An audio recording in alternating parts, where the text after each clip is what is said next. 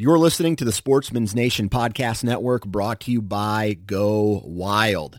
Now, the Go Wild app has added some really cool and exciting functionality to their app, and the first one I want to talk about is the Near Me function. And basically what this does, it allows you to engage and connect with people in your area. You guys can talk about gear, you guys can talk about hunting areas, you guys can talk about what's going on in the woods, and it just allows the users to be more of a community and connect easier. The second part is the Gearbox, and what the Gearbox is, it is an opportunity for the users to not only see reviews on products and see what the Go Wild community is using in the field, what products they're using, but it also allows you guys to purchase up to 150,000 products. There's a shopping function on it. So check out the Go Wild app. If you haven't downloaded it to your phone yet, you need to, and you can do that at any app store that is currently available. Go Wild. It's an awesome app. Check them out.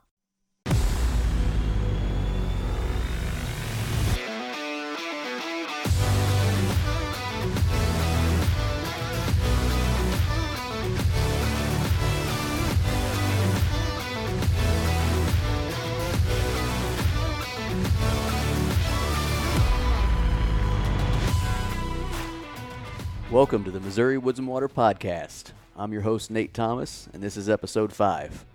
Today I'm joined by my co-host, Andy Humfeld. How's it going? And we're also joined by Doug Vonberg. Doug is a professional angler, so he comes on to talk some fishing. It's a good time, isn't it? Absolutely. Learn a lot. Yep. Anything's more than I already knew. No, same here. Same here. All right. Enjoy the show, folks. Let us know what you think. This is the Missouri Woods and Water Podcast.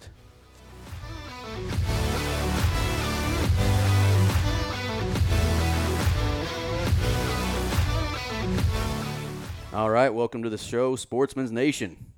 It's a beautiful day today. It's a Friday, which I know no one's going to be listening to this on a Friday, but I don't care. It's still a beautiful Friday. Beautiful weather finally after like 2 days of rain. Got Andy with me. What's up, dude? How's it going? Mike is not here today. He's out slinging propane and propane accessories. Hank Hill himself. Hank Hill in it.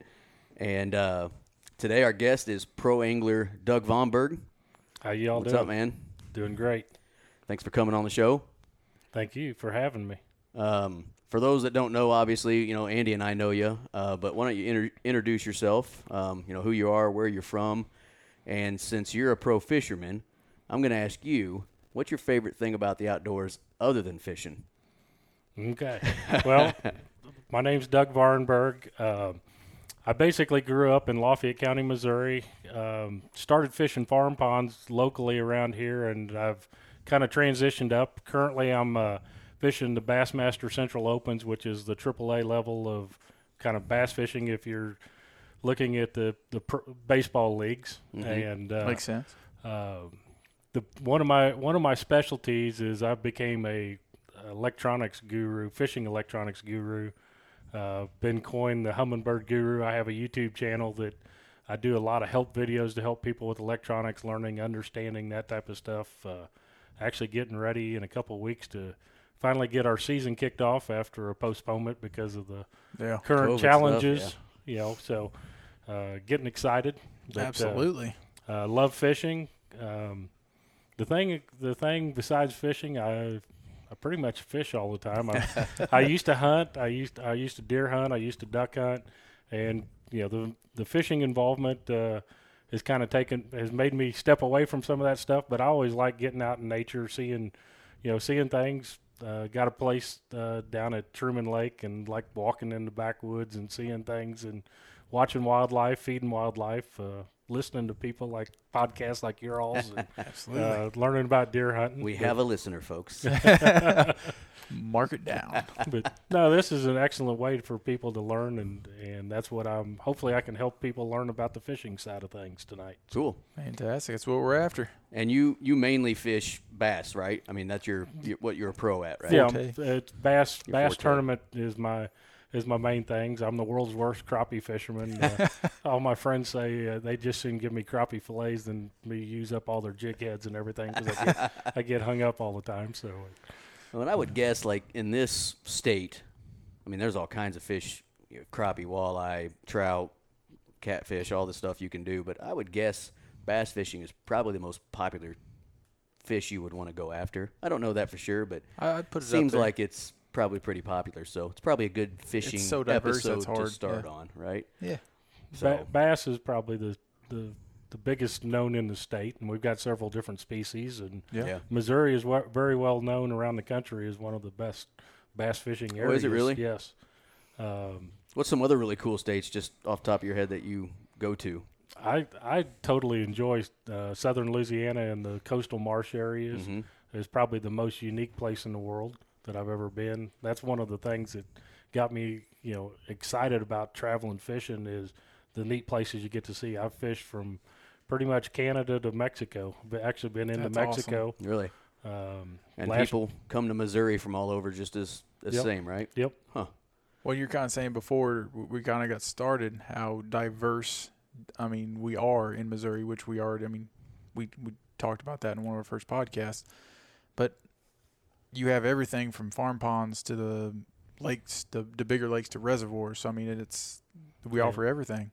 And our reservoirs have a wide variety from shallow, muddy conditions to deep highland Ozark mountain lakes to Yeah. the Table Rock. Those lakes down there, there's river fishing. It's It's all crazy kinds of- the amount of stuff that you can fish in this part of the country, and there's stuff available from everybody from somebody that's never wetted the line to the top pros that they come to Missouri to fish. Well, and I think, people hear about a pro fisherman and they think, well, they have access and stuff. I'm guessing since you're from the same county we're from, you started fishing just like any other kid did back when you first threw your first line out, probably with a Snoopy pole or whatever. How did you get into this whole thing in the first place? Well, it's interesting. My family, I've come from a family that really hasn't been hardcore fishermen like some people. Their parents or their grandparents were big avid fishermen. My dad actually got me and my brother fishing the local farm ponds around here, and and that's one of the things that I grew up was learning to fish that. And then my brother, he got into a public finance position, was calling on school districts, and he ran into a superintendent, and he'd bought a boat, and we started going to Truman Lake in here in Missouri. It's the second largest lake in Missouri. If it's a foot high, it's the biggest lake in Missouri, which it could be there after the rains we've Oh, had. man. It's probably pushing it right now. But it just bumfuzzles you how big something like that is and where do you start, and that's what I'm hopefully helped you here tonight to learn about. Don't get intimidated by them big places. But he got involved. We fished around a little bit. This guy invited us to fish a bass club, and man, that was probably the worst thing I ever did. And now The worst, best thing. All my money later. all my money, there's a lot of time and dedication, and but it's probably one of the coolest things I've ever done with my life is seeing some of the places that most people that they never get off the highway. It's just like hunting and that stuff, man. You get to see some pretty awesome stuff out there that most people never ever imagine. And from a different perspective, from the woods you see it, but sitting in the middle of that lake looking to land is a completely Different I'm sure. view. Yep. And you're waking up at the crack of dawn. You're seeing the sunrise just like a hunter is. I know a lot of these tournaments, you're driving your boat in the dark It's to get to that spot that you want to. I don't know if the claim is the right word, but you're in the dark getting to where you need to be, Yeah. and you're seeing the sun come up just like any hunter or other outdoorsman is. That's got to be pretty cool to see. There's a lot of similarities to it, and we call it fish hunting almost. Yeah. Because you're targeting the same thing like you're targeting a deer. You're trying to put yourself in the best place for success. I always tell people it's a lot more fun to catch than cast, and it's the same thing with hunting. The success is the rewarding part, but to me, the challenge to find success is a lot of the neat part. And it's kind of like hunting is, man, when I deer hunted, it was like, man, I finally got what I wanted, but it's over, you know. And that's the great thing process with, is the enjoyment. Yeah. And that's the cool thing with fishing is I get to catch them and take them off the hook, and I can take a picture of it or, you know, throw them back if it's practice time and go on to the next one. But like deer hunting, a lot of times you're limited in the States by the number that you can harvest, but it's still the same challenges. It's just on a different aspect of the world, you know, a different environment, a wet environment versus a dry environment. So. And you're right. You get that it's unlimited as far as how many, you know, trophies you can catch. I'm doing air quotes for people right now. And, you know, you're right with deer hunting, everybody says, you know, it's not about the kill. It's not about the kill. It's about the experience, which is true. And I'd also almost call that person a liar. You know, you still want the kill. Right. But you're right. If you get that harvest in some states, Missouri, you know, you're still allowed $2, certain stipulations on that sort of deal. But if you get that $1 or that one doe and $1 in a state that you're hunting and you're done in early October, those experiences are over unless you're going to go with somebody else because you've tagged out. With fishing, you can catch as many 5-pound bass as you want to. Yeah. And it's a and go back tomorrow. And it's something new, right? Every time you're pulling it in, you know, you probably have a good idea what you're getting now. But like for a guy like me who sucks at fishing, I mean, I go with my kids and half the time I'm not even fishing because they're running around with something broken. But every time you catch something, I can't tell if it's a crappie or a bass until I see it for the most part. And, you know, with you, it's still probably an exciting deal to be reeling in and go, I wonder what it is. I wonder what it looks like. I wonder how big it is. Yep. Even though you've done it for years. The adrenaline rush, and then that's where the competition part comes in. Yeah, when you throw the tournament in there. When you throw that in, and that's the whole neat part of the Bassmaster Series. It's the 5 biggest fish. You can catch a small fish, put them in your live well. Catch a bigger one. We can weigh 5 fish. Mm-hmm. So when we get to the 5th fish, we have to cull. So we can take a smaller one out and put a bigger one in. Mm-hmm. But the thing is, the whole mystique of it is I do not know what any other angler's doing unless I run into somebody on the water. It's your 5 best. I mean, yeah. Bring your best. So it's like going to find the 5 biggest deer in the county, and, you know, versus everybody else in the county. Yeah. You know, and it gives you bragging rights, and that's the pride and stuff is all the work that you put into it is kind of that culmination at the event, and man, it can humble you real quick. You can think, sure. I'm gonna really catch them this one, and go out that first day and not even make it across the weigh-in stage. And maybe I'm not as pro as I thought. Back to, I mean, you fished the club, and then how did it progress from there? Well, in the club level, I moved into fishing. I was fishing buddy tournaments with my brother, and we went up. And there's different stages of buddy tournaments, and Missouri is very blessed with a lot of different circuits and a lot of different.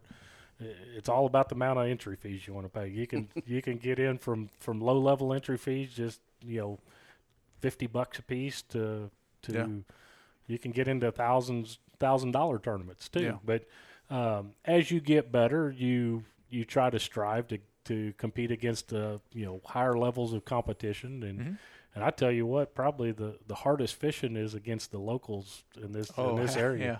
I mean, you go to Lake of the Ozarks, my gosh, you have guys there that I would put, if they competed on the national level, they could probably blow away some of these big names. Yeah. Oh, really? But they know their lake very well. Some guys don't have a desire to travel, and they stay at home, and they can. There's some guys that make a pretty good living just fishing. Up Lake of the Ozarks. Oh yeah. Well, it makes sense that you were saying like Missouri's a pretty well respected state when it comes to bass fishing, and if these guys are fishing, let's say Table Rock, all year long, and you got a guy coming from New York out here who gets to do it once, I would guess home field advantage is kind of a good thing. Even if he's been here before, he's only been here last year. Something like that. It can be a good advantage, but it also can be a bad disadvantage. I can to see you that because you start fishing history.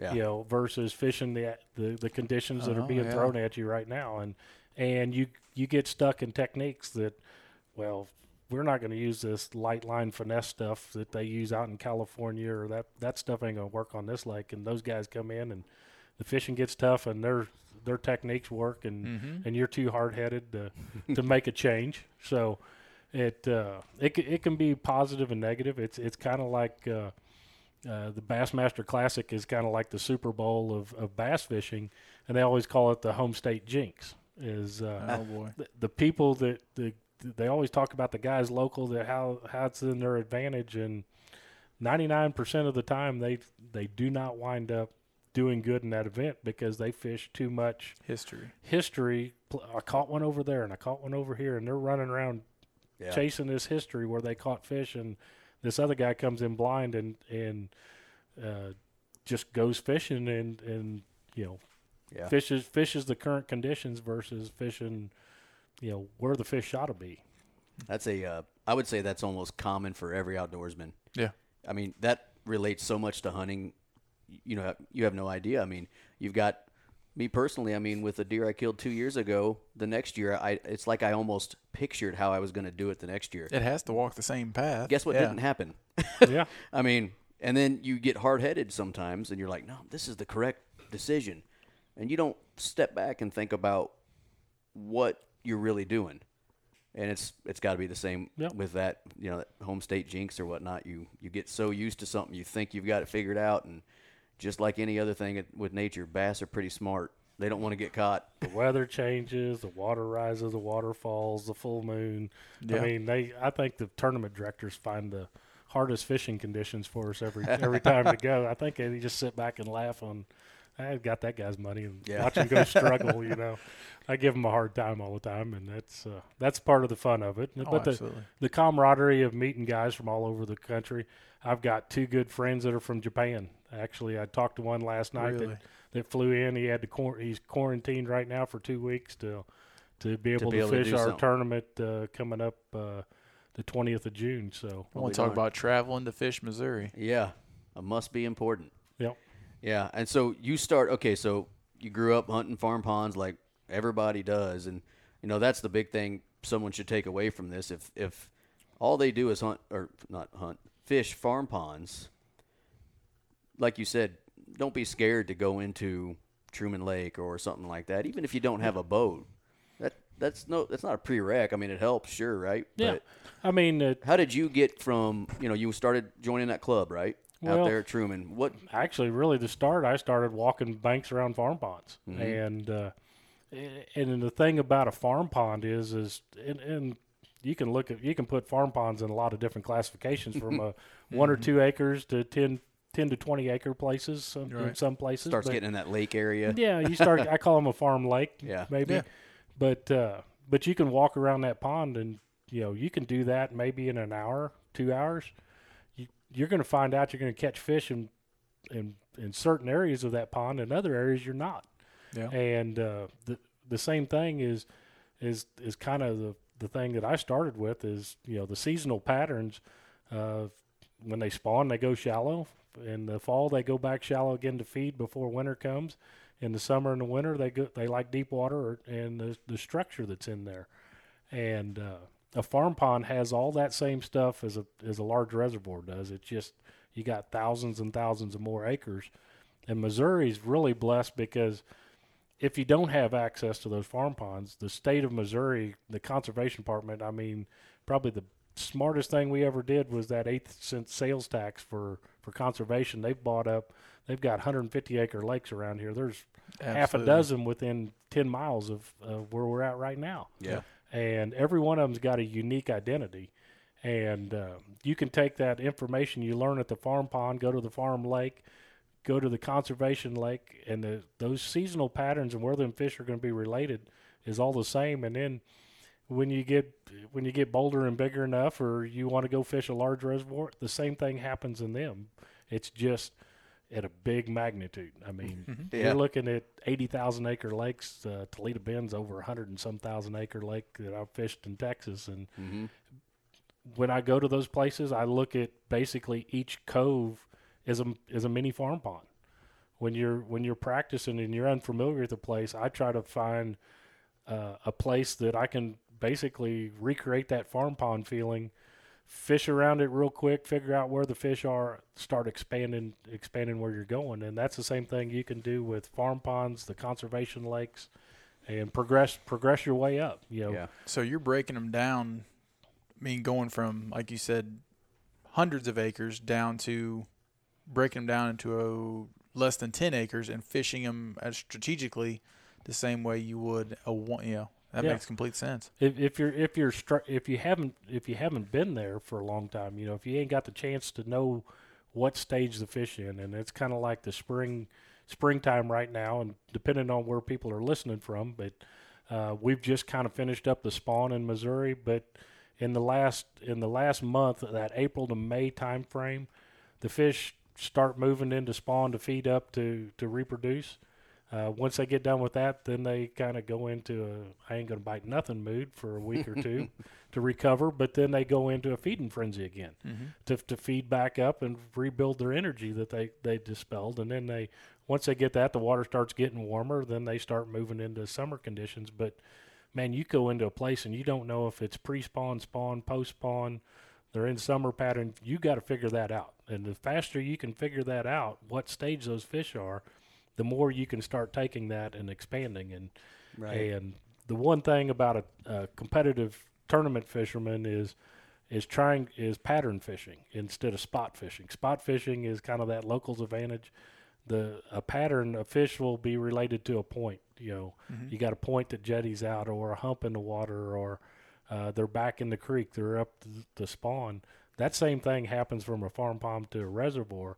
So if you can figure out where those at, you can start using, we got all kinds of great tools that fishing electronics, but we got lake maps that are contour maps, just like contour, just like survey, you can get on your phone. Like a topography map, but for it's topography maps of underneath the water, and you can see all that stuff. And here's a point sticking out, and they actually display on our fishing electronics. So we used to have started out with paper maps, and you'd look at these big maps, and you drive down the lake and try to figure out where you were in relation to it. And now it's with GPS, you can drive from one place to the next place to the next place to the next place, and you can start building that pattern. It's where the channel maybe swings in.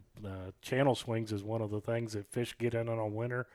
As they migrate, they follow creek channels. And a couple of years ago at Truman, I got onto a deal where a channel swing off, hit the bank. Basically, the channel swing into the bank, and then it creates a flat like a shallow area.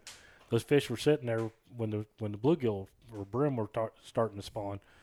And all you had to do was look at your map and say, "Well, I'm gonna catch one there. I'm gonna catch one there. I'm gonna catch one there." And you ran them places, and it was like the most phenomenal day in Missouri. And really, everybody's like, "Where'd you catch all them?" I was like, "Oh, it was easy."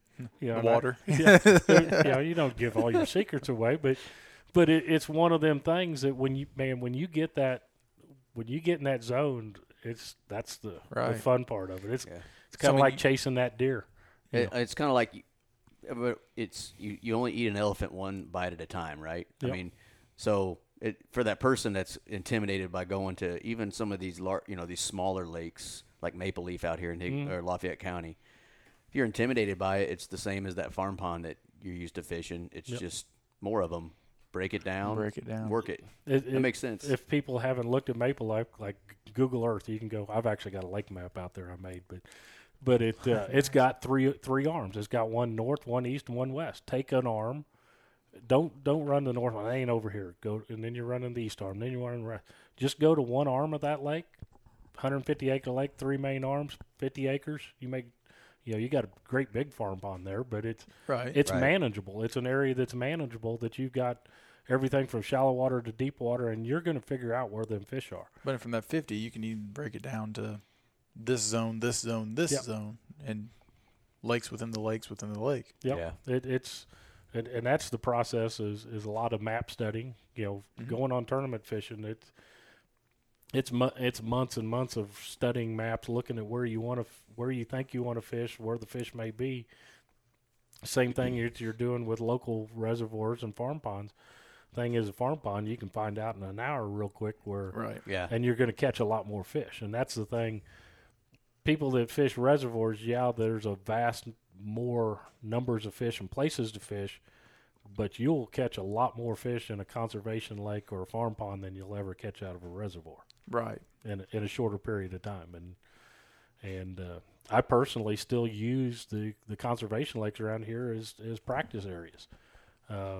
Each one has different characteristics. There's some that are rockier, some that have underwater vegetation in them. Some got lily pads, some don't. Some are dirtier water, some are cleaner water, and you can use those to practice your techniques and catch a lot more fish. It doesn't matter how big they are; it's just learning to get confidence in Where they are, yeah, figuring out what. That's one thing I've always wondered. Sorry, Andy, but so my pond at home, just like about an acre and a half, and it has always been muddy, dirty. Yep. I'm guessing I have catfish in there. We've caught some out of there, so I know they're there. But how does a bass who hunts off site, correct? Well, For the most part? Or well, am I no, wrong? it's the lateral line. They actually off a vibration a lot. Do they really? Yep. So I always wondered that. How do they handle dirty water, like I call it, muddier water, compared to crystal, like table rock, crystal clear type of water?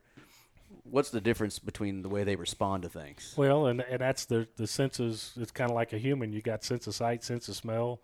If it's dark outside, you're not going to be able to see as well. So your smell, you can feel things that are happening. Sometimes you feel things. We don't have that lateral line like a fish does, but that's how they sense movement, and they can feel water displacement. They can feel actually vibration. They can hear sound like rattles. We put rattles in the bait and make it like a click click click sound as the bait comes through the water. Some of the things is using a larger bait in dirtier water because it throws off more wake or vibration to that thing, and the fish can sense that. And that's one of the things. When you mentioned dirty water, a long time ago I learned from a guy. He said the two best colors in dirty water is white and black because they're actually not colors. In the artistic chart, I'm not an art major, so Yeah, I wouldn't know if you're wrong anyway. I'm just sitting here, light bulbs going off. I need to go fish. I'm going to try some stuff right now. But but it's like you don't think about it, but if you watch, it throws off more of a shadow, a true bright white, not a translucent color, but that white, that black show up a lot better in the real dirty waters, and those fish can hone in on it. Those fish. Pretty much sight is the last thing when they make their decision. Really? I kind of put them like a bobcat or a predator. He sits there and he's going to make it that he's like a big lazy predator. Put it that way. Okay. The bigger they get, the less energy they want to displace to get a meal. It's kind of like driving through drive-through. It's a lot simpler than going into a restaurant. We get a number 2. Yeah, give me a number 2. And that's the same thing of fish. And like the winter conditions, summer conditions, when it's hot, when it's cold, they want to displace less energy. So they kind of sit there and wait for the meals to come to them. And muddy water, they tend to be shallower because they can't see as far. Cleaner water, they will go deeper because they've got a lot longer sight vision, but they want that meal. They're a predator fish, so they're in attack mode. They sit there.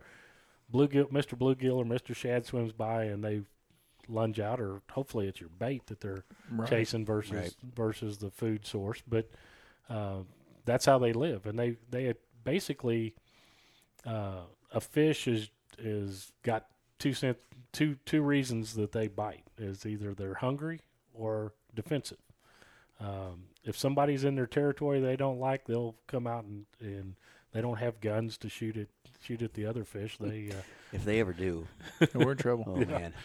But you can make a fish react too, and that's probably one of my specialties is hot summertime fishing. The hotter it gets, you can catch fish in Missouri in less than 3 foot of water, 90 to 100 degree surface temperature. As long as that fish has got food, oxygen, and water, he can survive. A fish is actually cold-blooded, so he really temperature doesn't bother him. Yeah. And you can burn, what we call burning a bait, is cranking it as fast as possible, and you hit it into a piece of structure, maybe like a log or a stick or a stump that he's hanging by, and it'll make him come out defensively instead of he's not in a feeding mode. He actually reacts to the bait, and you get a reaction bite versus a feeding bite, and that's part of the the tournament tactics. But you can do that just fun fishing in a farm pond. Yeah. And a lot of people think, oh, you got to slow down and fish a worm. Yeah, if you leave it in his neighborhood for too long, he's gonna go check it out maybe and move it away. But it's kind of like if somebody ran through your house. Yeah. What are you gonna do? Scream, run. Nate's gonna scream. Most people probably chase them. But you're gonna go check it out. What happened? Yeah. What's that guy running through from my back door out my front door? You're gonna take off after him because you don't know what the heck's going on. Yep. And that's the same thing fish is. You entered his area. Now if he just generally walks to the house, you're gonna say, hey, you want to get out of my house? Yeah. If he knocks on the door, he'll not move. Might let him in. It's funny you say that because I hope my 6-year-old son doesn't listen to this, because every time we go fishing, he reels his in really fast, and I'm always like, Chase, you need to slow that down. You need to slow that down. Well, if he listens to this, he's going to listen and be like, Dad, you're an idiot. But it don't work every time. Right. But and then you mentioned that we went off on a nice tangent on that one. Oh, yeah. But you mentioned that you get to those lakes, you start kind of mapping them out, and then at some point you got to the point in your fishing career, we'll say, that you made the worst decision you've ever made, which is buy a boat, right? Yeah. They always say the best day the two best days of a man's life are the day he buys a boat and the day he sells it. Isn't that what I heard? Sell it your best day. The second best day is the day you get it. There you go, right? Okay. So, when you got to the point where you bought your first fishing boat, how did you progress from, all right, well, I'm in this club and doing all the stuff I like to do there. Now I've got a boat, and, how did your fishing career progress once you started there and got to the point where now you're, a professional angler? Some of it's based on success you have.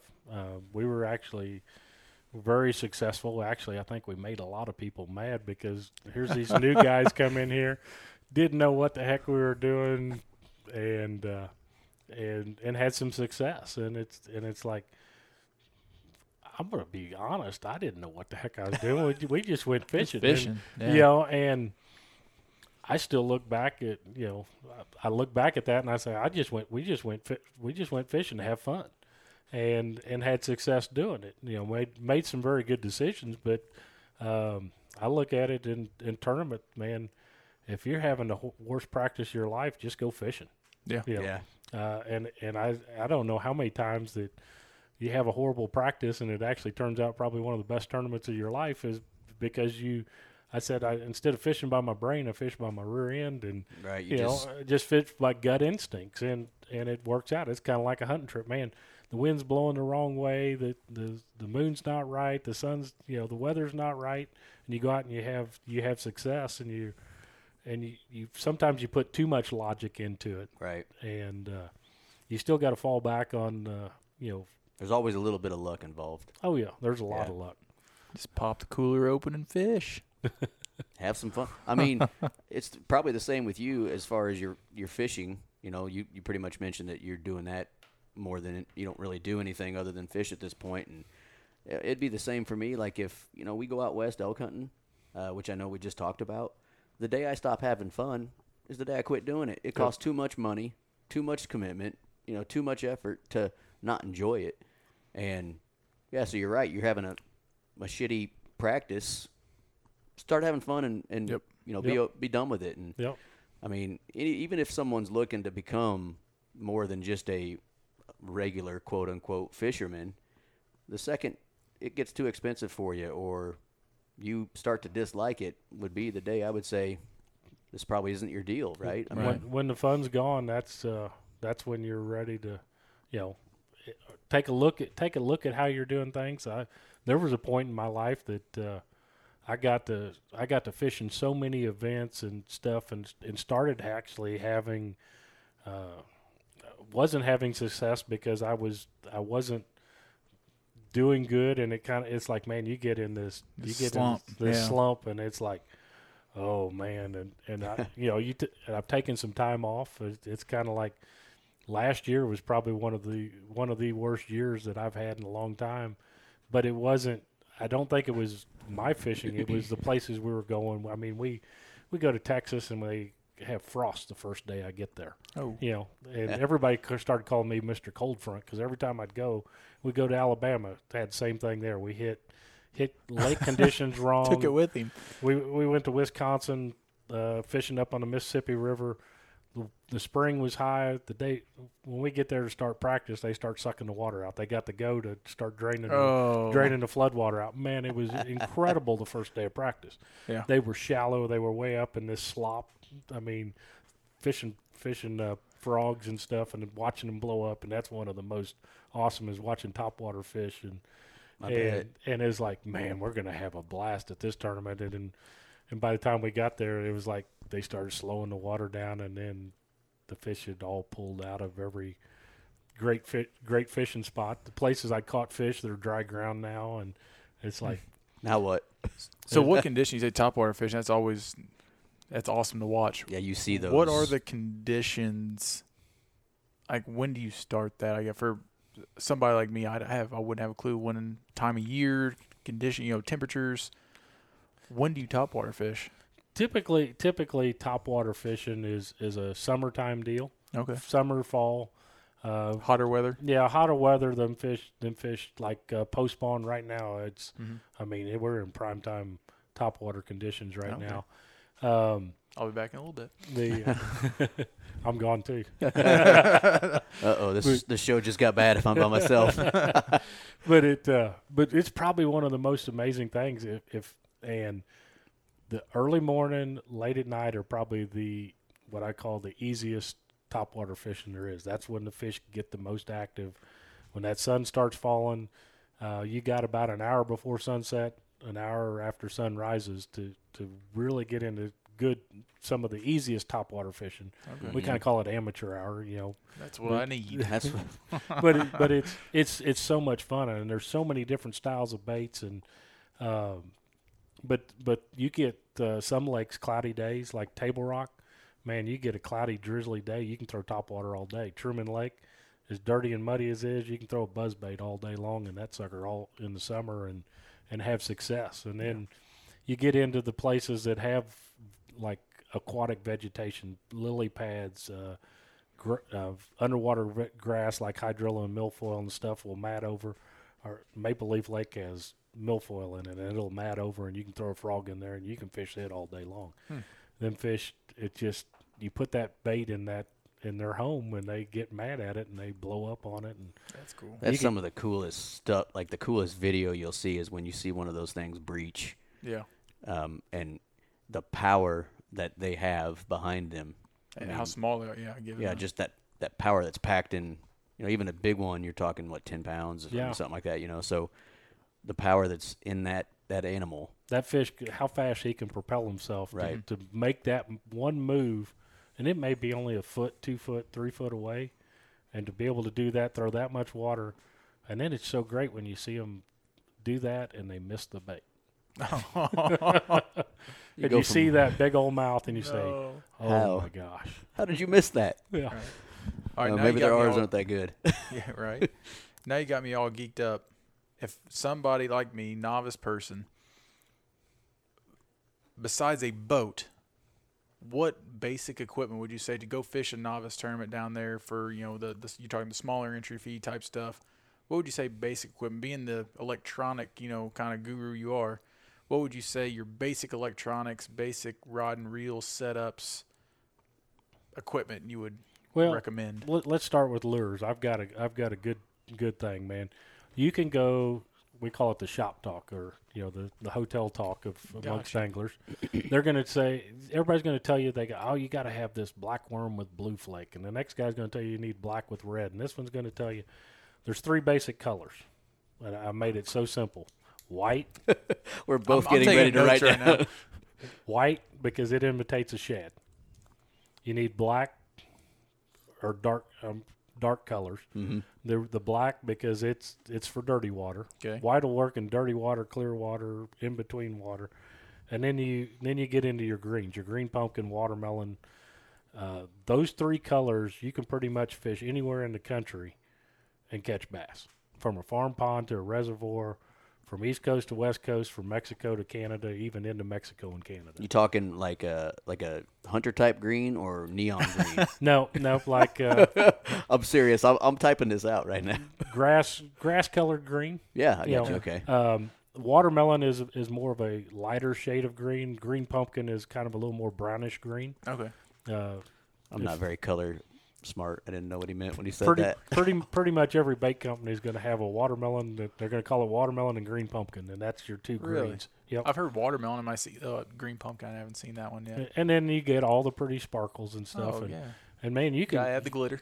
you can spend every dollar that you ever made and more buying different colors, and if you start out with those three basic colors, You walk and- through Walmart and it's like, I don't know. It can be intimidating. I mean, if you have never hunted, or gosh, I keep saying that, fished before, and you walk through like a Walmart or a Bass Pro, and you go through the aisles, you're like, what in the hell do I buy? yeah, Yeah.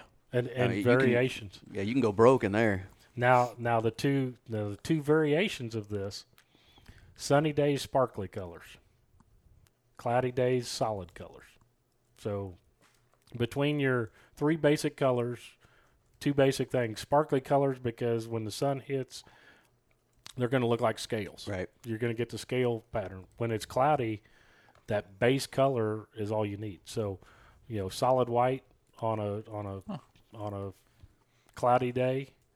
On a sunny day, you want white with some sparkles, some foil to it. If you're fishing like a spinnerbait or crankbaits and that type of stuff, probably as far as tackle wise, you got to learn what your strengths are. Okay. And I mean, everybody can do a little bit of everything, but to me, I think I had ADD when I was a kid because man, I have a horrible time of slowing down. Yeah. Being a slow fisherman. And I look at, as far as two anglers, you got Kevin Van Dam and you got Denny Brower. They're probably two of the biggest names. Denny Brower's actually, he's in Nebraska, but we call him a Missouri boy because he lived at Lake of the Ozarks for most of gotcha. his life. He's down in Texas now fishing those big bass lakes. But Denny Brower would go into a pocket or a creek, and he would fish every single piece of that bait. Yeah, I mean, he would slow down, and he would catch the 5 biggest fish out of that area. that one little area, and that was his specialty. Kevin Van Dam is a run and gun guy. He's fishing fast. He's trying to cover water, trying to pick off the most active fish, and that's basically the two extremes of fishing personalities. And then you got the people in between that, I like fishing fast, but I can slow down if I have to. They better be biting good, or I'm back wanting to run. I like to run and gun and fish and target specific little pieces of structure, or trying to catch fish that a lot of people will avoid because, there's one log out there on that mile-long flat. Well, if a fish is going to live there, that's the only place he's going to live, and I'm going to make 10 casts on it, and I catch that one, and I go find one other one. But that's the thing is, do you like fishing slow baits, which is like jigs and worms and soft plastics on the bottom? Fish at different times of year. Some of them will be bottom feeders. Some of them will feed on the top, and some of them will feed in the middle water column. And that's part of what you got to figure out. But crankbaits, spinnerbaits are your main moving baits. Swim baits is a soft plastic, but you reel it back kind of like a spinnerbait, and it's got a paddle tail to it, and it's really hot and coming on. That's a really good bait right now with the post spawn. That those fish absolutely love that bait, and from farm ponds to the reservoirs anywhere. Do the colors still apply to those? Yep. The thing that you're looking at, typically Missouri, we've got shad population in our reservoirs and our larger lakes. Most conservation lakes, you don't see too many shad. In the farm ponds, you're not going to have it. Right. You're going to have more minnows, your fathead minnows, your little your little pin minnows and that type of stuff that are going to be more resemblant of the moving bait, and that's where your whites, your silvers, that type of stuff are more shad imitation. That's where the reservoir fishing. Some of that's based on the lakes you're going to, like the shad and Table Rock don't get as big as the ones in Truman Lake because of the nutrients in the water. We got threadfin and gizzard shad. Gizzard shad get as big as some of the bass you catch, but it sometimes that's where the big bait comes in because they're feeding on a lot larger type of bait. The other thing is your bluegill brims, your sunfishes, that type of stuff. Farm ponds, those are probably more predominant because a lot of people stock bluegill and that type of stuff in there. You can get your dark baits. You can get, that's where green pumpkin and blue kind of mimic a bluegill. Okay. You can do things like a swim jig, which is basically a jig with a head that allows it to ride up. A lot of farm ponds get moss and stuff in it, and that's where moving baits work a little bit better because it gets a pond scum moss around it. You throw it out there, and then you come in with this big wad of things. Big ball of stuff. And Dad probably has to pick it off for the kids. Oh, yeah. And I'm telling you, though, you just made my life 10 times easier because during this whole COVID lockdown, we've been home a lot, and so we've been fishing a lot. Yep. And they have dang near run through everything I've owned, and so I've got to go back and buy some stuff. You just made it a lot easier. I'm going to go look for white stuff, for black stuff, for green-colored stuff, and sparkly stuff. Well, you make it easier for you keep it simple. Keep it simple, yeah. Yes, if you go look in my boat garage, it's like a mini Bass Pro Shop, but like Bass Pro Shops on wheels because you go to different places and you need different variations. But I tell people I would rather move around and find where the fish will bite the way I want to catch them versus trying to change lures all the time. I mean, you can spend a lot of your time. Oh, I do. Changing lures and still not have success. Yeah. If they ain't biting here, move. I've learned real quick that I don't take my pole anymore when I fish with the kids. Love fishing with them, but it's just next to impossible to get anything done yourself. You throw one line out and someone's broke something and you need to fix it. So, I mean, I can definitely understand that. But, all right, so you have your baits. That's the first thing you kind of would recommend. Obviously a guy needs a pole. Yep. But they don't need to go buy, some of this expensive stuff to be a good fisherman, do they? The rods will help. I mean, the rods will help you. Mm-hmm. I tell people the rod is probably more important than the reel. If you get a reel that'll cast out, you got basically three types of reels. You got a bait spin cast, which has got the old button on it, and you like the Zebco 303. You got your spinning reels, which is underhand reel, and then you got your bait caster. And as long as that reel can cast that bait as far as you want it, and wind it back, and it's got a good drag, so when you do catch a fish, and that's typically the Does spin. it take it with them? The spin cast is a good starter reel, especially for kids, because they don't get backlash. The bait caster is probably the predominant reel in bass fishing, and man, they've come out. Next question. They've come out with a lot of neat stuff. They've got some now that, I mean, they don't cast as far, but you can throw it and you don't get backlash. I mean, you can adjust the magnets and stuff, and it's a great reel for people getting started. There's several different companies make those type of reels, but then you can get into your higher dollar reels. Yes, the higher dollar reels, they're smoother, they cast farther, they got better drag systems, but I'm going to be honest. I fish Daiwa reels, and I fish kind of their midline reel, a $100 reel. Now, the thing is, it casts far enough for me, does everything I need it to do. It's got enough drag. I fish the Tatula series, which is a series that they've come out with. It's not the high end. I mean, they make $500 reels. Mm-hmm. I look at it, I can own 5 of them compared to one $500 reel. There's some very good $50 to $75 to that $100 mark reels. I'd rather have multiple things, so I've got multiple baits tied on to try different things, or you break off, you pick up another one, and you're right back Yeah. you're back Well, fishing. in your tournament, you're on obviously a time frame, so that any time that you don't have a lure in the water is time. Yep, Yeah. you're wasting time, and its efficiency is in the thing, and we'll get into that in a little bit later because that's some of the fun things is with fishing electronics and that. But on the equipment, your rods, you've got different actions, and that's man, there is 4 gazillion different different types of rods. There's different rod manufacturers. There are different types. The thing is, if you're going to fish like bottom baits, and this is one thing I've complained to rod manufacturers is they make these medium action rods that are like a wet noodle for a kid to fish with. and you're trying to teach him how to fish a soft plastic on the bottom, and he sets the hook, and all the thing does is the rod bends. They don't have enough strength to get that hook stuck, and then they lose the fish, and then they're upset. And the stiffer rod, like the heavier actions they call them, are best for your soft baits, your jigs, your worms, that type of stuff.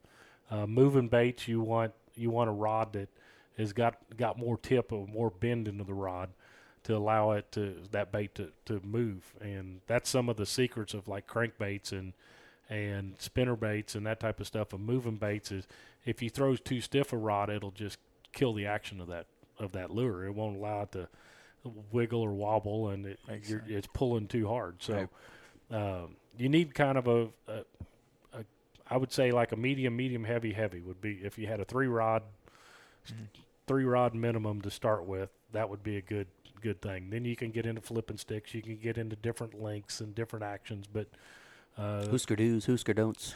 yeah, but spinning rods are typically a little more forgiving on the tip. They're easier to cast. There's a lot of things. The lighter baits, like the finesse applications, that are when things get tough, you break out we call them egg beaters. Makes sense, yeah. Yeah. And I call them finance when you go finance fishing instead of finesse fishing, because you've given up on winning that tournament. You're just trying to catch enough to make a check and get home, and There you or go. get enough points to move on. And when times get tough, you have to do You have to do Desperate different times, things. desperate measures, yeah. So that's probably the thing is, I would invest more in the rod itself because of sensitivity. The higher the price rods get, the more carbon, the more sensitivity, the more you can feel, especially on baits that are touching the bottom and you're moving slower. Yeah. That bite is going to be very soft, and if you can feel, I always tell people, if you can feel that one extra bite, it can be the difference between making money or not making money. And Oh, yeah. and moving baits, it's pretty forgiving. You got to have something with some backbone that you can set the hook to it, but you don't need it. You don't need a super stiff one. And So to break it back down, you said for a tournament wise, you'd recommend a medium heavy, and probably a heavy. Yep. Yeah.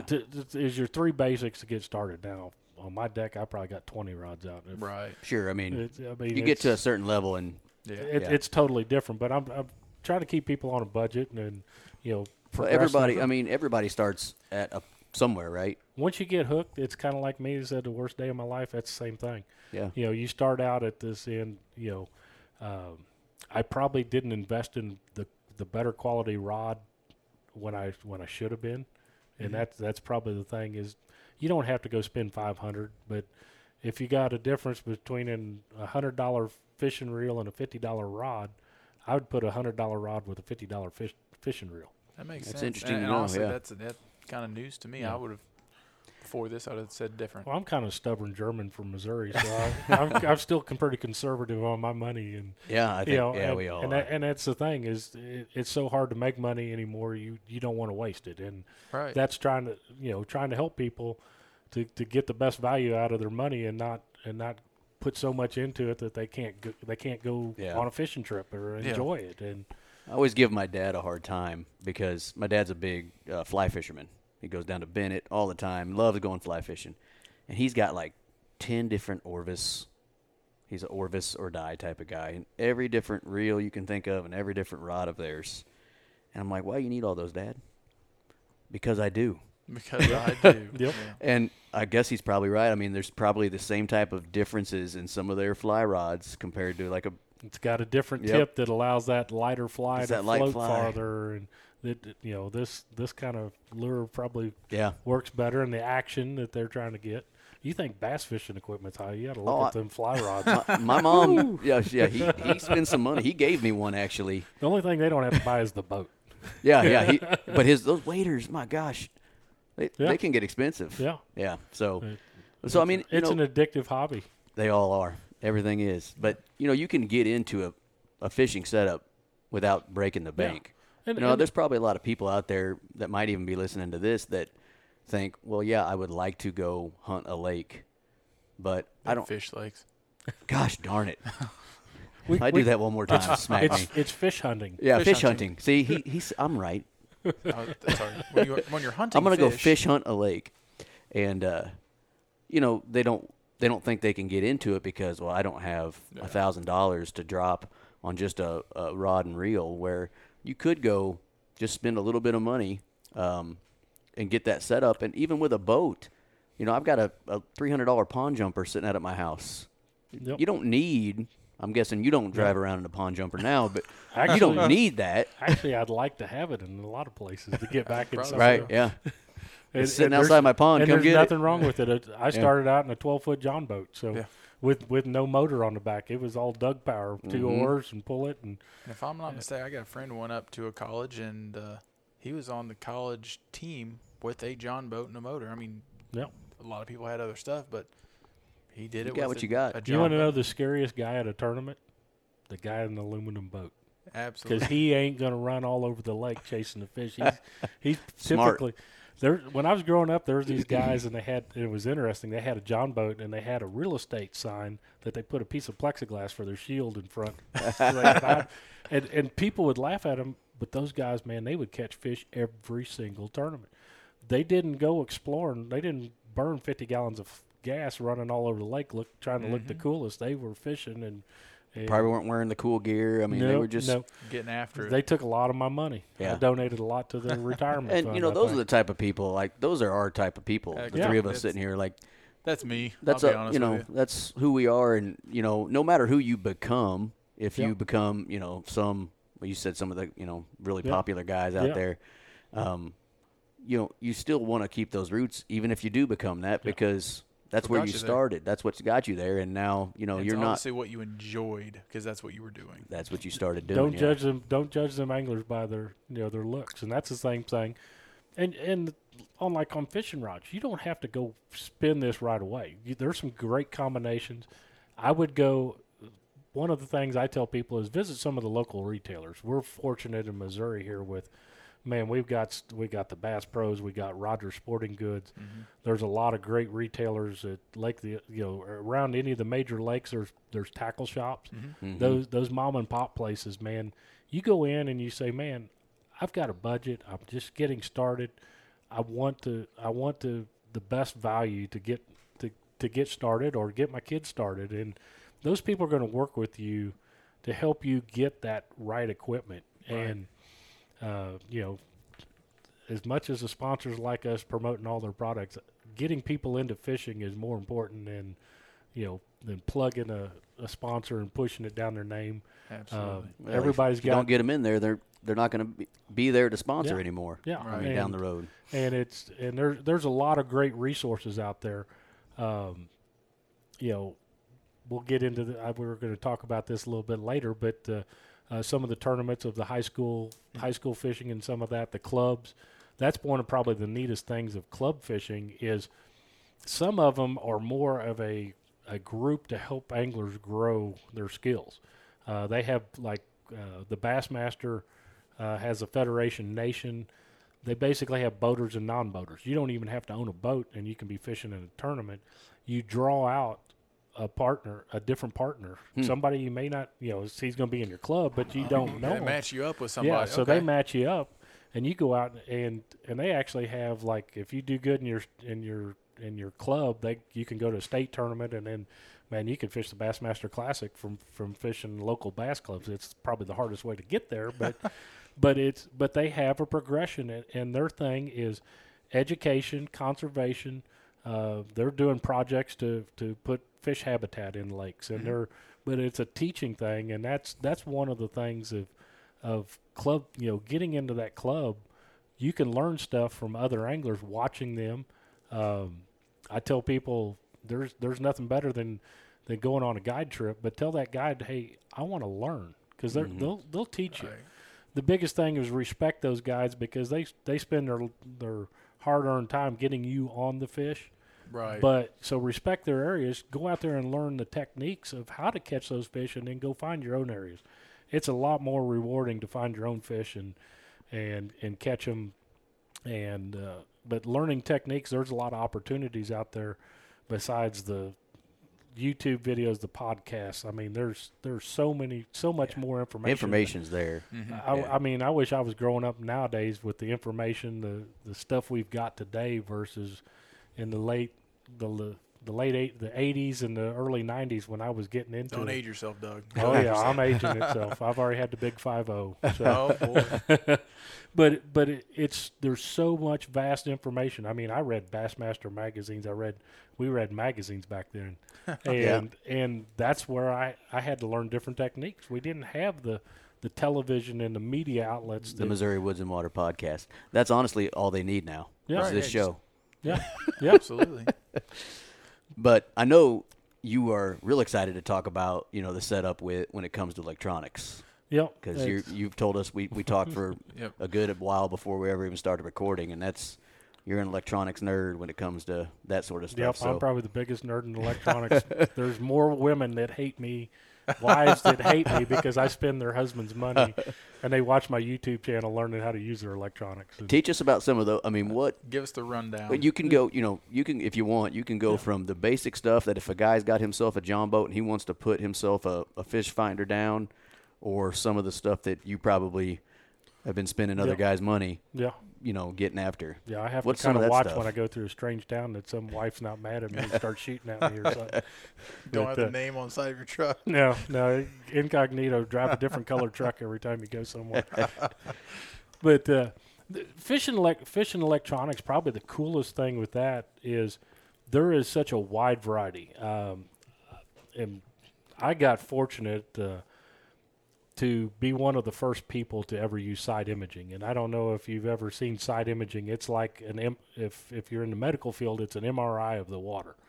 It drives across. It takes a real thin slice. A tree looks just like a tree. Oh, really? I mean, you can see everything there. That's mean, cool. and that has really changed the sport of fishing, because you can understand exactly what's underneath the water, the underwater world. And actually, when I'm going to date myself again, flashers was a little circle flasher, and every time the sonar reading, basically sonar is a sound that's sending a transducer, transmits a sound, hits the bottom, returns back, or hits an object and it returns back, and it marks either on a flasher, it marked the dial at different depths, or on a screen, it starts filling up the screen like a TV screen.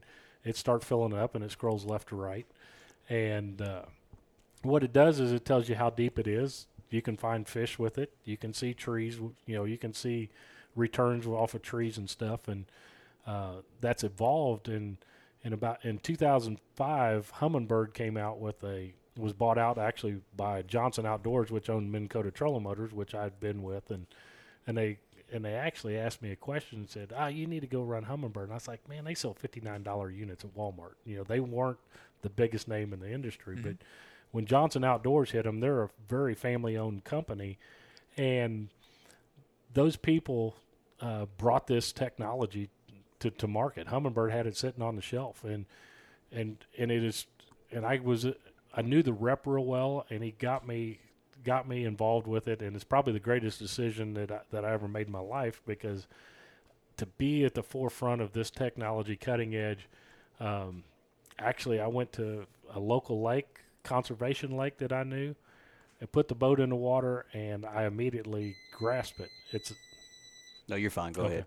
But the side imaging technology, what it did was it basically started allowing people to see exactly what's underneath the water, and exactly you can see a tree, you can see a rock pile, you can see the points, you can see the structure, where before your traditional 2D sonar, which is kind of the fish arches and that stuff, a lot of people, it was an educated guess. The better you were with it, the more you could guess. But it basically changed that learning curve from the novice angler can see the exact same thing as the top anglers in the country. And that's the cool thing is Humminbird has brought affordability. I mean, they've got units that are thousands of dollars, but you can buy smaller units that you could put on your water Pond jumper, pond jumper 2000, and go out here in a local lake, and you may go out there and find the old creek channel. You may find, who knows what's in some of these ponds. You may find Jimmy Hoffa out there laying in the bottom, or That'd freak me out. Like you're in a new place, and what is that shape right there? That looks like a body. Yeah, I've seen that. Really? Yes, well, that's no fun. But that's one of the things with this fish finder actually jumped into the search and rescue business. Missouri Water Patrol uses them on a lot of the boats. That makes sense. It's painting a picture. So it's not only a fishing tool, but it gives you a picture-like image of exactly everything underneath. And I mean, and that kind of started a revolution from into the high frequency, high definition sonar. And now you got side imaging looks sideways, you got down imaging looks down, and then we got actually 360 imaging. That's just like the weather radar, and it'll scan the 360 degree around the boat, shows you everything. It'll even, like, it's just like, think of your watch here, and your 12 o'clock being the front of the boat. You can look over there and say, okay, that tree's at 2 o'clock, and you can throw Go find it. Oh, okay. And okay, there's a school of fish sitting right there. I mean, you can and see otherwise the you'd have drove right over it before Yeah. and never known that was there potentially. It's one of them things that a lot of times people are bank beaters, and you find something like if the bank is to your right, over to the left there's a sweet honey hole, brush pile, big rock, something that you never imagined was there. And that's where electronics really changes the game, changes that curve. I'll tell people that they make a 5-inch unit up to 15-inch units. Everything that you can see on a 15-inch unit, you can see on a 5. The same sonar data is going to show up. The biggest problem is I got my cheaters on my right here in front of me. Pull the glasses off. Yeah. The smaller the screen, the harder it is to see the really fine details. So that's where the bigger units help. But from if somebody's wanting to get started and start progressing up, having a good fishing electronics, and they're a complete system. I mean, you've got what we call 2D sonar, the down imaging, side imaging, all built into one unit, plus GPS mapping. And the GPS mapping, Humminbird has a brand called the Lake Master, and they build contour lakes that are on your fish finder. You actually see your boat right there on the map, know exactly where you're at. So getting on that point or that hump or structures, it's a no-brainer. Right. You know, I mean, there's no more guessing. well, and it makes it, if you're just getting started, it makes it to where, sorry folks, we just had dogs run through. It makes it where if you're going to be successful, that just helps drive your success, because you're not really, you're still guessing, I guess. You still got to catch the fish, but if you go through and you're sitting there seeing where there are, you at least can say, all right, I'm going to go try to get them from here. Yeah. So that makes sense. It still don't make them bite. Right. I think it actually makes you madder when you see them and you can't catch them. But the other thing is efficiency, and that's one of the things I tell people is it doesn't matter if you're a weekend angler that gets to go fishing once or twice a week, a couple days out of the month or a couple days even out of the year, to the biggest pro level angler or even a guide. Your time on the water is limited. A tournament angler, we're fishing typically an 8 hour day. So I've got to try to catch the 5 biggest fish in 8 hours as quickly, as fast as possible. It's just as important as a guy that gets to go a 2 hour fishing after work on one night of the week. It's a lot more fun to catch fish than cast.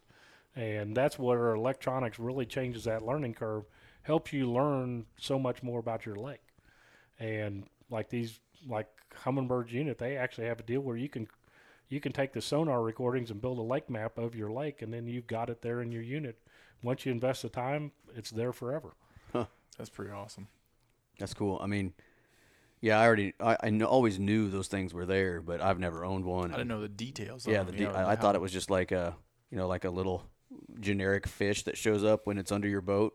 You know what I'm saying? The like, fish cracker? Yeah, it's like That's there's a yeah. little fish. Yeah, that's when the fish alarm goes off. Right. The fish cracker. You can set a fish alarm. Dee, dee, dee, dee, dee, dee, dee.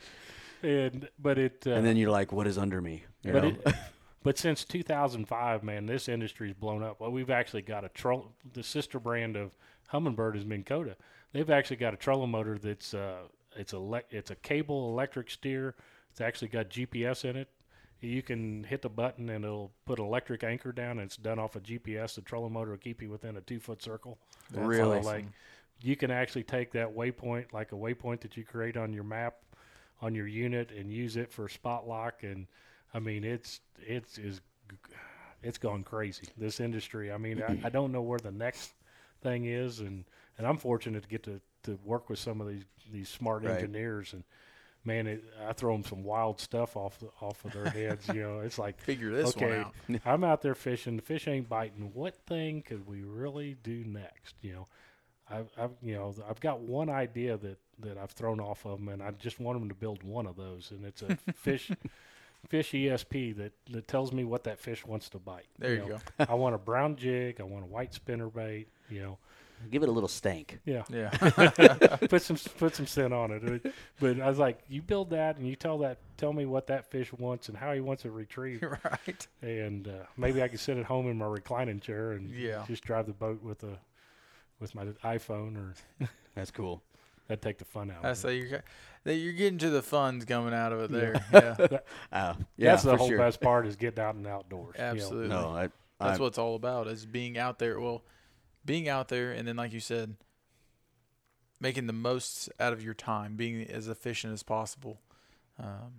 Yeah, I mean, enjoying nature, man. That's the whole thing. Is, man, and Missouri's blessed with the hunting opportunities, the fishing opportunities.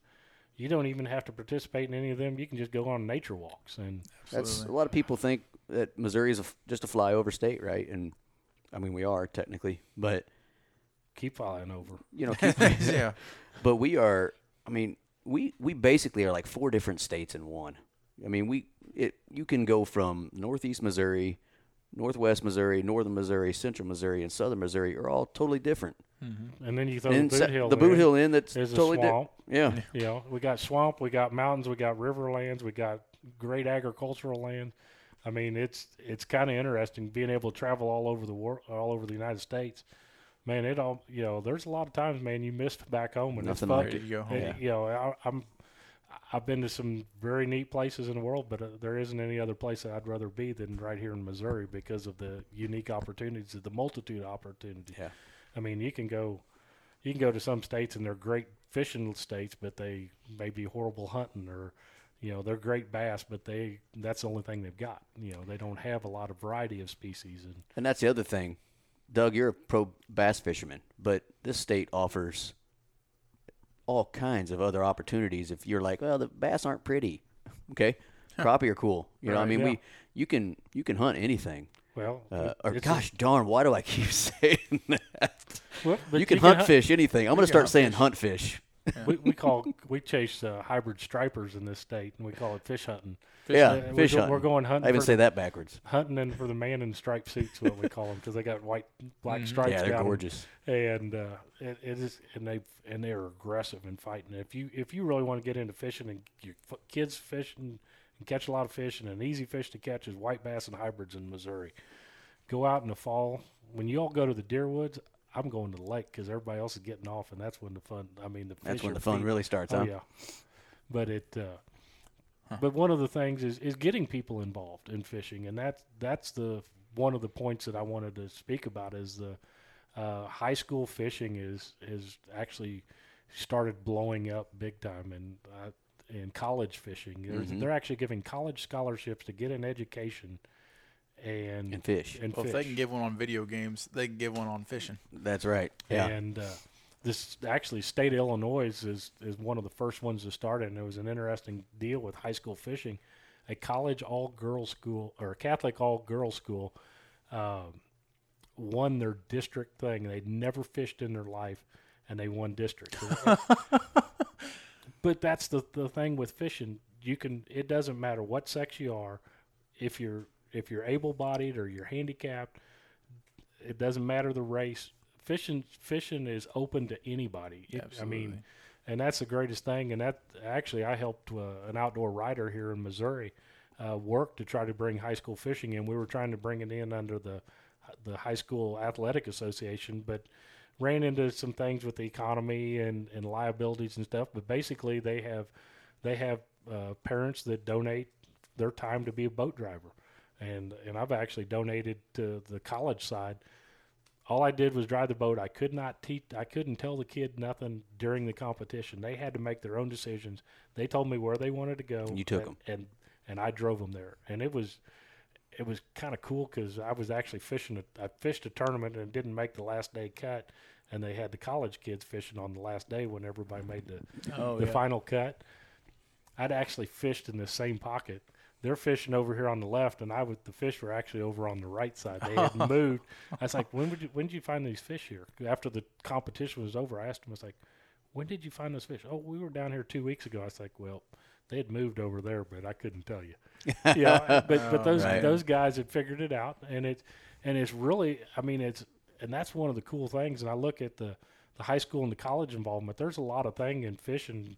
If you want to get technical, the study your biologies, your math skills, there's a lot of science skills that you put together out there fishing that you don't think that you know. And I think I might have paid a lot more closer attention to biology class, learning about the algae growing and the bug eating algae, and then the bait fish eating the bug, and then the predator fish eating the bait fish, and the herring coming in and ruining everything. Yeah, yeah. But so if a high school kid wanted to take a crack at it, what's the process? Where are the tournaments at?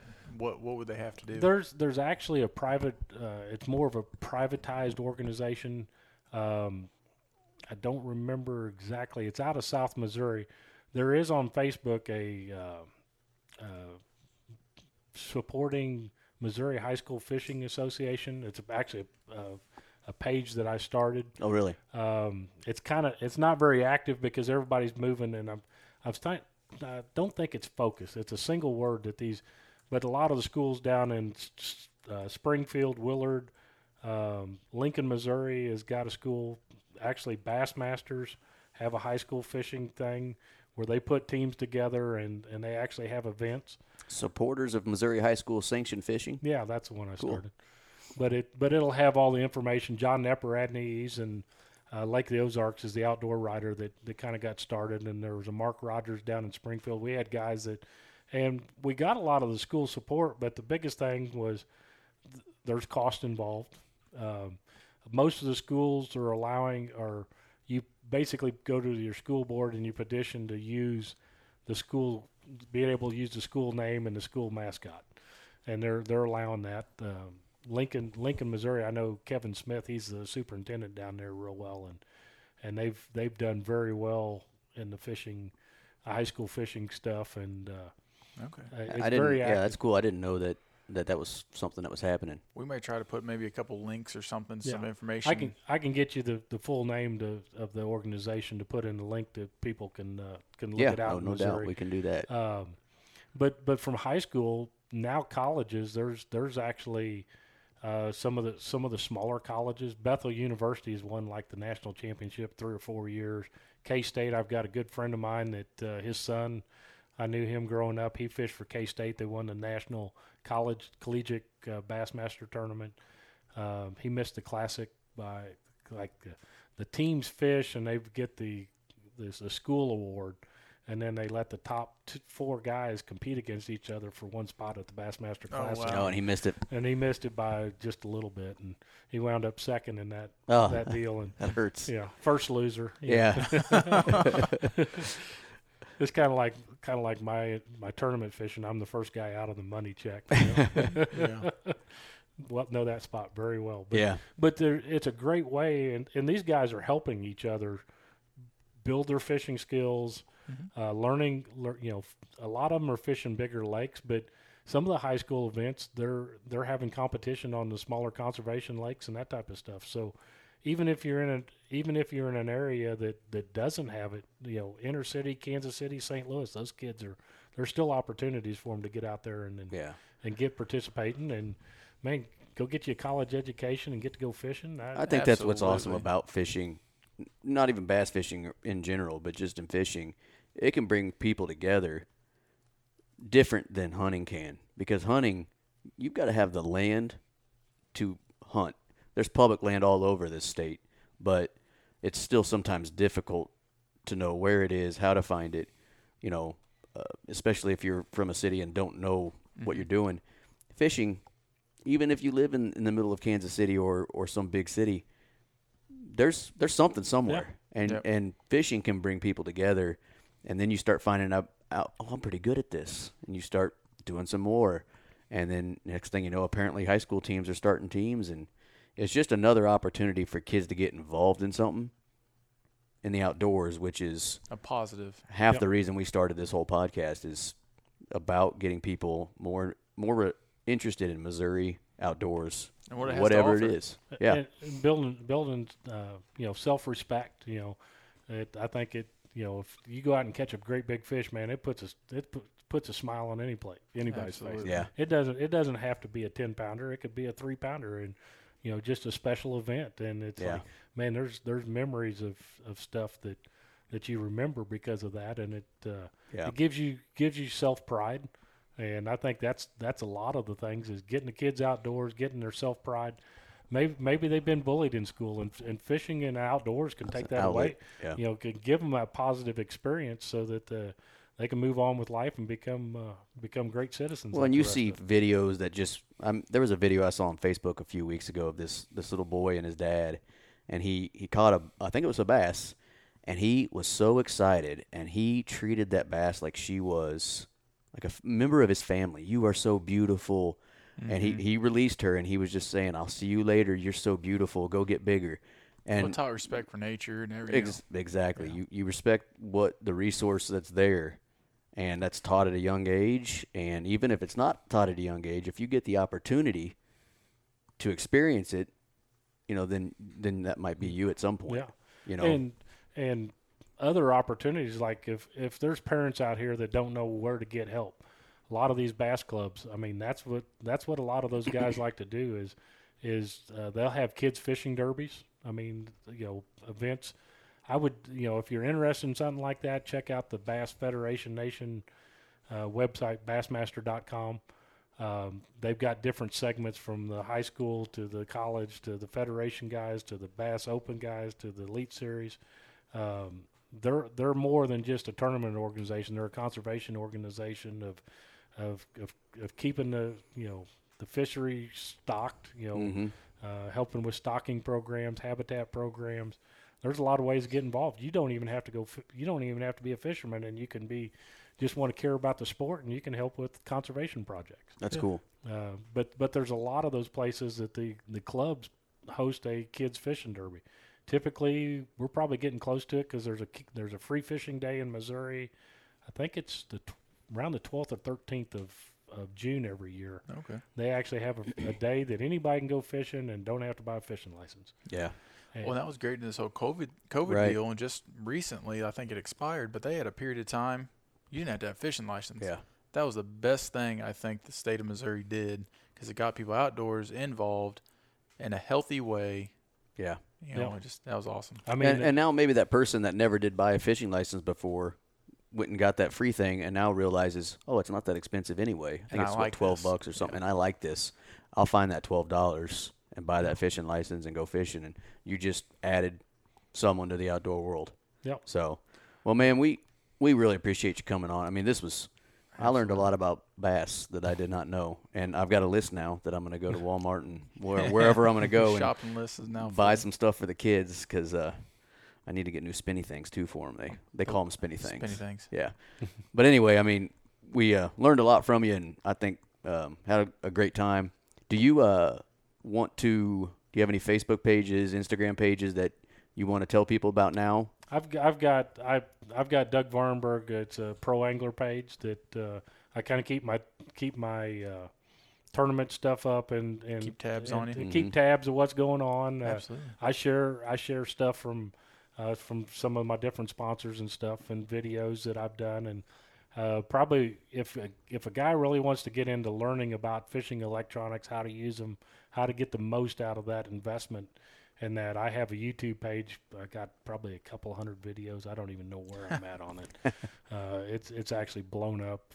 It's crazy, but I use it as a resource. It's not marketing to sell stuff. It's you buy it. This is how do you get help to Here's learn how you it. use it. And I do it in a little short thing, so you learn one aspect at a time versus information overload of throwing everything out in one time. And Yeah. and it's an easy way to learn. And there's a lot of good people out there that are doing stuff to help people. And don't be afraid to, with social media, Facebook, those places. There's a lot of people. Even the pro anglers will help out. They're right now. They're not being able to fish. Their careers on standby right now, and a lot of them are doing some really creative stuff with touring sponsors, educational videos of teaching people how to do different techniques and stuff, and amid the COVID-19 deal. And it's a bad deal. Need to be worried about it, but there's a lot of good things coming out of it. And I think the outdoors is people learning about the outdoors. And man, if I was in one of those concrete jungles like New York City, I'd want to be getting you can Grab a rod and reel. you can fishing. social distance. The only thing I worry about is the fish social distancing from me. Yeah, don't do that. I'll tell you a quick story before I go. Just a fun fact: the only time I've actually fished on a big lake was with Doug. I don't remember how old I was. It wasn't very old because I know that I have the pole still, a little orange, like Wasn't that a 2-foot Snoopy pole. rod? It was a Snoopy rod, basically, but it wasn't Snoopy, but it was basically was. My dad won a fishing trip with Doug, and me, my dad, and my brother went out and Truman Lake, I believe it was, and I don't remember how long it was, but I remember I caught a big old walleye. That's the first walleye I think I ever seen caught on Truman Lake. I had the biggest fish in the boat, not to brag, but I will. Yep, you did. I forgot who caught the walleye, but that was me. That was on that little That rod. little 'Cause rod. I started yelling to Doug. I remember this vividly, and I was young. I was like, I'm hung up. It's over there. It was a fish. All of a sudden, there it goes. Rod's bending. Doug's Rod's sitting there over bending. making gestures that the rod kept moving. I didn't know what I was doing, but that's what it's all about. Doug's been doing that for a long time, getting people involved in the outdoors, and we really appreciate that. Can't say that enough. But again, thanks for being on the show. Yeah, and we'll make sure to kind of link those things, your pages and things like that, so people, if they would like to ask you questions and things like that, can reach out to you. So we'll make sure to do that. But we really appreciate it. Andy, you got any more for us? No, thanks for listening. Let's go fishing. Let's go fishing. Let's get All at right, see you guys. All right, that's the show. Boy, that was good info, wasn't it, dude? Oh, overload. Info overload, fishing overload. I did not realize how stupid I am when it comes to fishing. I feel like going fishing now. I mean, from all that talk, I'm just ready to go fishing. Yeah, well, it's about 8:15. We can get out there real quick. Yeah, maybe a few casts. Yep. So hope you all enjoyed the show. Like always, we'll get some links to you, like we said at the end, to some of the stuff Doug was talking about. Yep. Help us out and follow our Instagram page at Missouri Woods and Water. Same thing with Facebook. And go hit that subscribe button on Apple Podcasts, Spotify. Go to Sportsman's Nation, or you can search us through the Missouri Woods and Water name and help us kind of grow Tell this. your friends. Tell your friends, and let's grow this thing and keep talking about Missouri outdoors. Absolutely. All right, we'll talk to you guys later.